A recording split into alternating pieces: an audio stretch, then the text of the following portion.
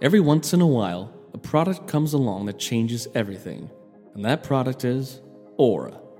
Aura is an easy-to-use app that includes everything families need to protect their identities, money, passwords, devices, and more. It's really easy to set up and has everything you need, so you don't have to download 7 separate apps to get things like parental controls, antivirus, ID theft, and transaction monitoring, and more. You get everything at one affordable price. What makes Aura different, you say? It's simple to set up. It protects against today's and tomorrow's threats, and with parental controls to let your kids explore the internet safely, filter harmful sites, apps, and manage screen time easily.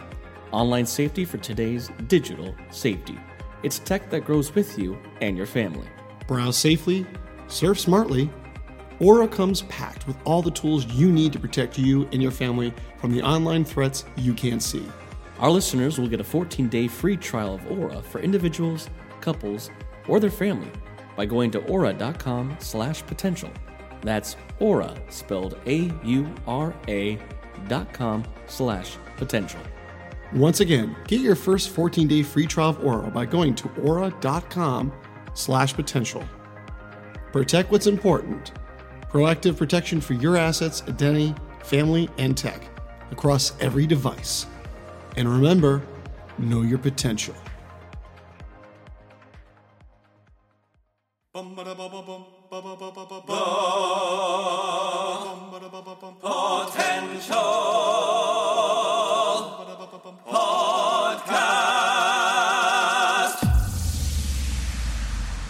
Reviewing the latest in movies, TV series, video games, books, and more. This is Potential Picks. Hello and welcome back to another edition of Potential Picks. I'm your host, Teo Sokol, and joined by my co-host and fellow up-and-coming superhero, Chris Stewart. Today's episode, we're reviewing the superhero film Blue Beetle, based on the DC Comics character Jaime Reyes' Blue Beetle from Warner Brothers.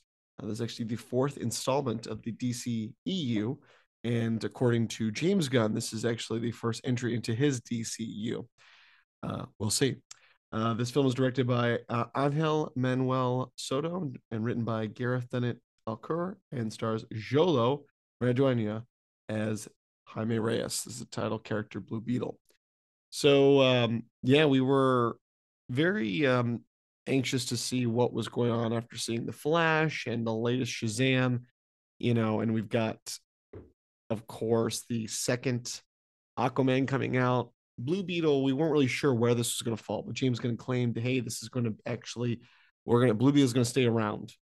So we were maybe more excited because we knew that there may be a future for this character where everything else we were seeing, we may not see again. But yeah, I was anxious. I didn't really know much about the character. What I know Blue Beetle is Injustice video games. So this was something that I was looking forward to checking out. There are gonna be some mild spoiler territory, so just be warned for that. Spoiler warning. There it is. Chris, give us a brief synopsis of Blue Beetle. So we're following Jaime Reyes, who he's come back from graduating from Gotham Law University, and he's realizing his parents, his family, are falling on hard times, and they're about to lose their shop, their home. And, as much as he might have had dreams to kind of follow his own career path at the time, he needs to get a job to help support the family in this time of financial need. And eventually he's fallen into being the caretaker of this, what looks like a hamburger box, and only to realize that inside is this blue scarab, which chooses him, and he becomes the Blue Beetle. In which he has to then fight the powers that be that are maybe trying to use this weapon for bad reasons. And the thing is, you really can look at this Blue Beetle film and go, okay, it definitely has the formula of many superhero films we've seen before. There's not really that like branches out from nothing that's really surprising, but you can't see this movie and not claim you had a bad time. It's just not possible. It's so fun to watch. Like, it's so enjoyable. And I think what a lot of people are finding to be the best element of the film is the family. Is, I think Angel Yeah. or Angel, who directed this, he really strived to have an authentic representation of a Mexican family in this film. And that's from everything from their family dynamic. There's times where they speak Spanish and then back to English very quickly. There's just the house itself. The culture is there, and I thought that was very important for this film because we haven't really had we've had obviously some Mexican characters, but have like a Mexican superhero. This is great in that we haven't had this yet, and Zolo is just he's so entertaining. I mean, we love him on Cobra Kai. He has this energy. He's got this like youthful like energy. Plus, he's himself a very gifted fighter. So like, I'm pretty sure a lot of the time that he was able to be in the suit for the fight scenes, he was up for it. He was game for it. But it's also visually, there's just a cool kind of Yeah. visual style to this because they live in their like little town, which is more kind of like supposed to be like the slums, and you will, and across is the big booming city of Palmera City. It's very vibrant with like neon lights and neon signs. So I thought it was kind of neat that when he is Blue Beetle, there's a lot of this blue and purple light represented in the fight scenes, and like how the different locations they go to. This whole Cord Industries, which is run by the evil Susan Sarandon, who she's very much a one note villain in this, unfortunately. Which I mean, Yeah. again, it kind of works for the stock characters, if you will, of like, okay, these are the bad guys, these are the good guys, this is the girl he's trying to get. Well, it's interesting where the main villain is Who more one isn't? note than Who her that was henchman. great. Um, yeah, which I was that was a nice turn of events. We've got her kind of number two Carapax, Ignacio Carapax by Raul Max Trujillo. He's a bodyguard, kind of working for her, but he's based on her, with her research and her work. He's kind of like become more like cybernetic, and he wants the power of the Blue Beetle that they're all kind of searching for. But I really like that he was very intense, and I think there's a lot of heart to this film. But I really like the fact that they did have more of a DC where people are getting killed. There's some good strong violence, and there's some intensity to it. For those of you thinking, oh, it's just kind of like a carbon copy of Iron Man, it's not. It's a very different energy to it, and like you said, Jolo has such a great youthful energy, and he is really the heart of this film. Um, what I liked about the film, it kind of reminisces a little bit of the obviously the Iron Man, but really, kind of reminded me of the Yes, movie yes, it's Star very like Kid. Do you Star remember that Kid. movie with the kid from Jurassic Park? So kind of like that, where he's this reluctant superhero, and he doesn't really want to kill or hurt anyone. And I think that was really good at their very beginning, and the idea that the suit allows him to create anything that he can think of, um, which I think is really great. But yeah, the visuals were really amazing. You talk about the color scheme, but I mean, just the CGI work I thought was very well done. I mean, especially in the day and age where you and I are watching these Well, films, you're like, clearly CGI. I mean, it just looked very real, very visceral, especially the first scene. And you see this in yeah, the trailer when he it's gets the very suit. it's It's very like, oh my Venom, God, like what is his happening? transformation. And yeah, I Yeah. was kind of shocked. This film, at least if this is accurate, claims to have a budget of like 104 million, which is on the lower end for superhero films.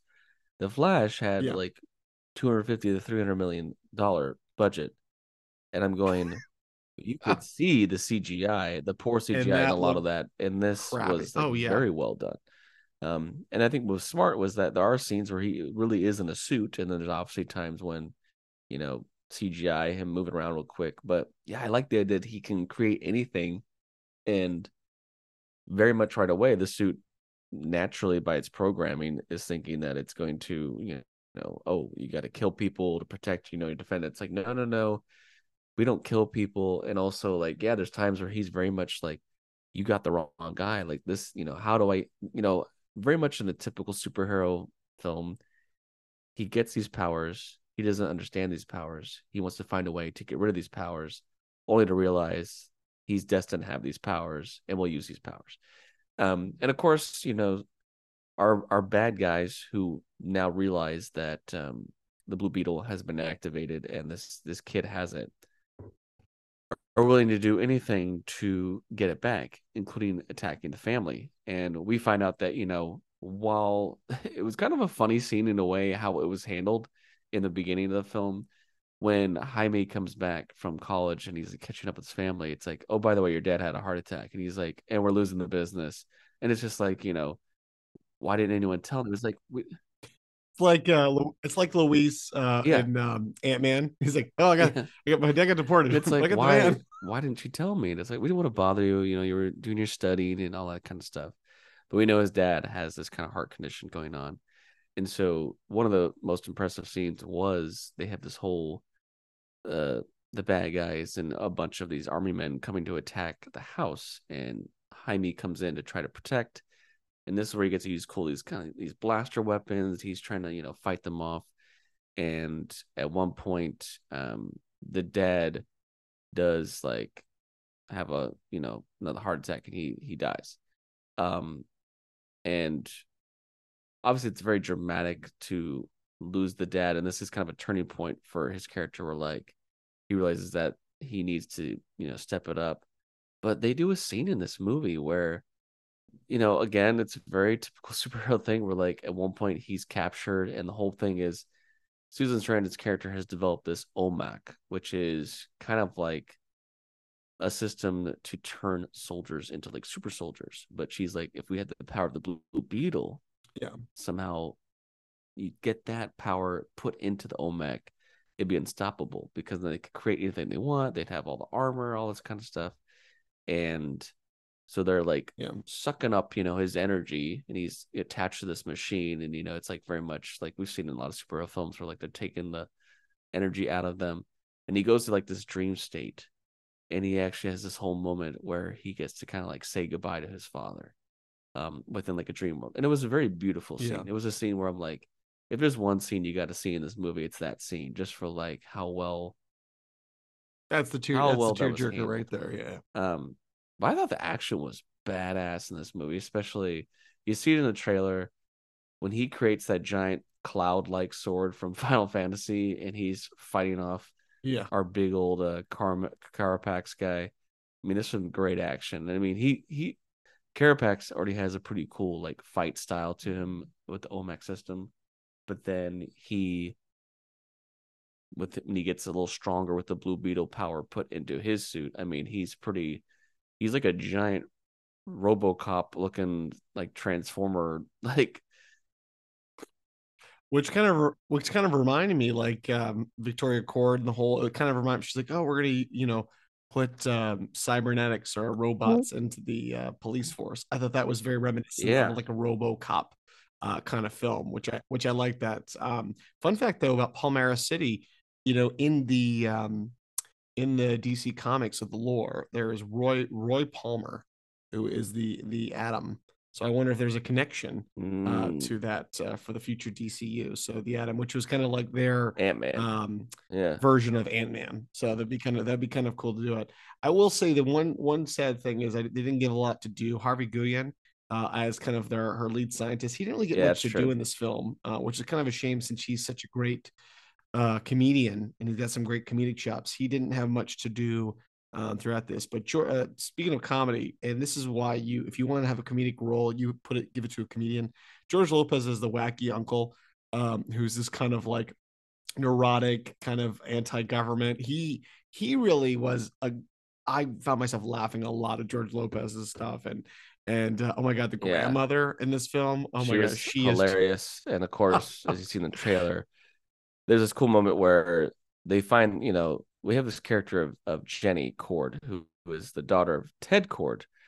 Ted Cord, who we assume is long dead at this point, is the sister or the brother to Victoria Cord. So Susan Sarandon is her character's Jenny's aunt. And we go back to Cord Mansion a few times, and it's, at this point, it's all deserted and everything. But there's this whole kind of bunker downstairs where we see kind of Ted Cord was the original Blue Beetle, not to the point with like the scarab and everything, but he had like suits and he would fight crime and everything. It's like a little mini Batman lair in a way. And there's this cool ship that he had, like this Blue Beetle ship. And yeah, you got George Lopez, who he's all in high tech, and he's also very anti-government throughout the film, which is really funny. Batman's a fascist, and he like starts to use that thing, and they, the family with Jenny along realize they need to go back to help protect Jaime, and so this family when they have their job to do, it's a lot of fun to see, and of course, yeah, the grandma pulls out this giant like rotating gun and Gatling gun. And she's just, Gatling gun. and they're all like, how do you know to use that? And she's like, I'll tell you later. Now, of course, the grandma speaks the entire movie in Spanish, which is very accurate. Um, and what's hilarious is like she has notions like she was part of like the revolution like years ago, and like she stormed some forts herself in her heyday. So that was quite funny. But yeah, you get this giant last battle, and they do this great thing where you get this flashback scene for Carapax that he was this small kid in a war torn area who basically was taken in a time of like desperation because he had no one, and he was manipulated to become this soldier. And there's a whole section where you see that he had lost like an arm and a leg and part of his face during a certain war, and Susan Sarandon using her technology to start to rebuild him. And it's one of those kind of like Frankenstein's monster kind of things where there's still that boy in there that had a love for his family that Jaime also has for his family. Like, Yeah. is that still there? And so it is kind of those great moments where you have this giant fight scene between the two of them, and they're almost at the point where they're going to try to kill each other. But in the end, Jaime decides not to, and you see there is like a little bit of a respect at the end of like, oh, this woman did this to me. She turned me into this monster, and I don't want to be that anymore. So in a very fitting end, the suit is able to like bomb itself, and he drags her into like, and she's like, no, don't take me. And they all blow up, Yeah. and the family's able to escape at the end. And of course, Jaime and Jenny, they have a little bit of the romance finally gets to kindle, and they, because they've had this romance route, Yeah. and it's just kind of happy. And it's like, all right, man, so you're the Blue Beetle. Like, what are you gonna do? And it's like, I don't know. Maybe I'll use it for good, and this is maybe my purpose. And he fly, very superhero ending. He picks her up, and it's like, hold on, and then he flies her off in the sky. But we get a mid-credit scene where there's a recording from the laboratory back at the abandoned mansion, and realize that Ted Cord is still alive, which is fun. The director's already come out that if a sequel gets to happen, he would actually love to cast Jason Sudeikis as the dad, which I thought would be perfect. Oh wow. But here's where we get to sad corner of the podcast. No one went to see this movie, or at least not enough people has gone to see this movie yet.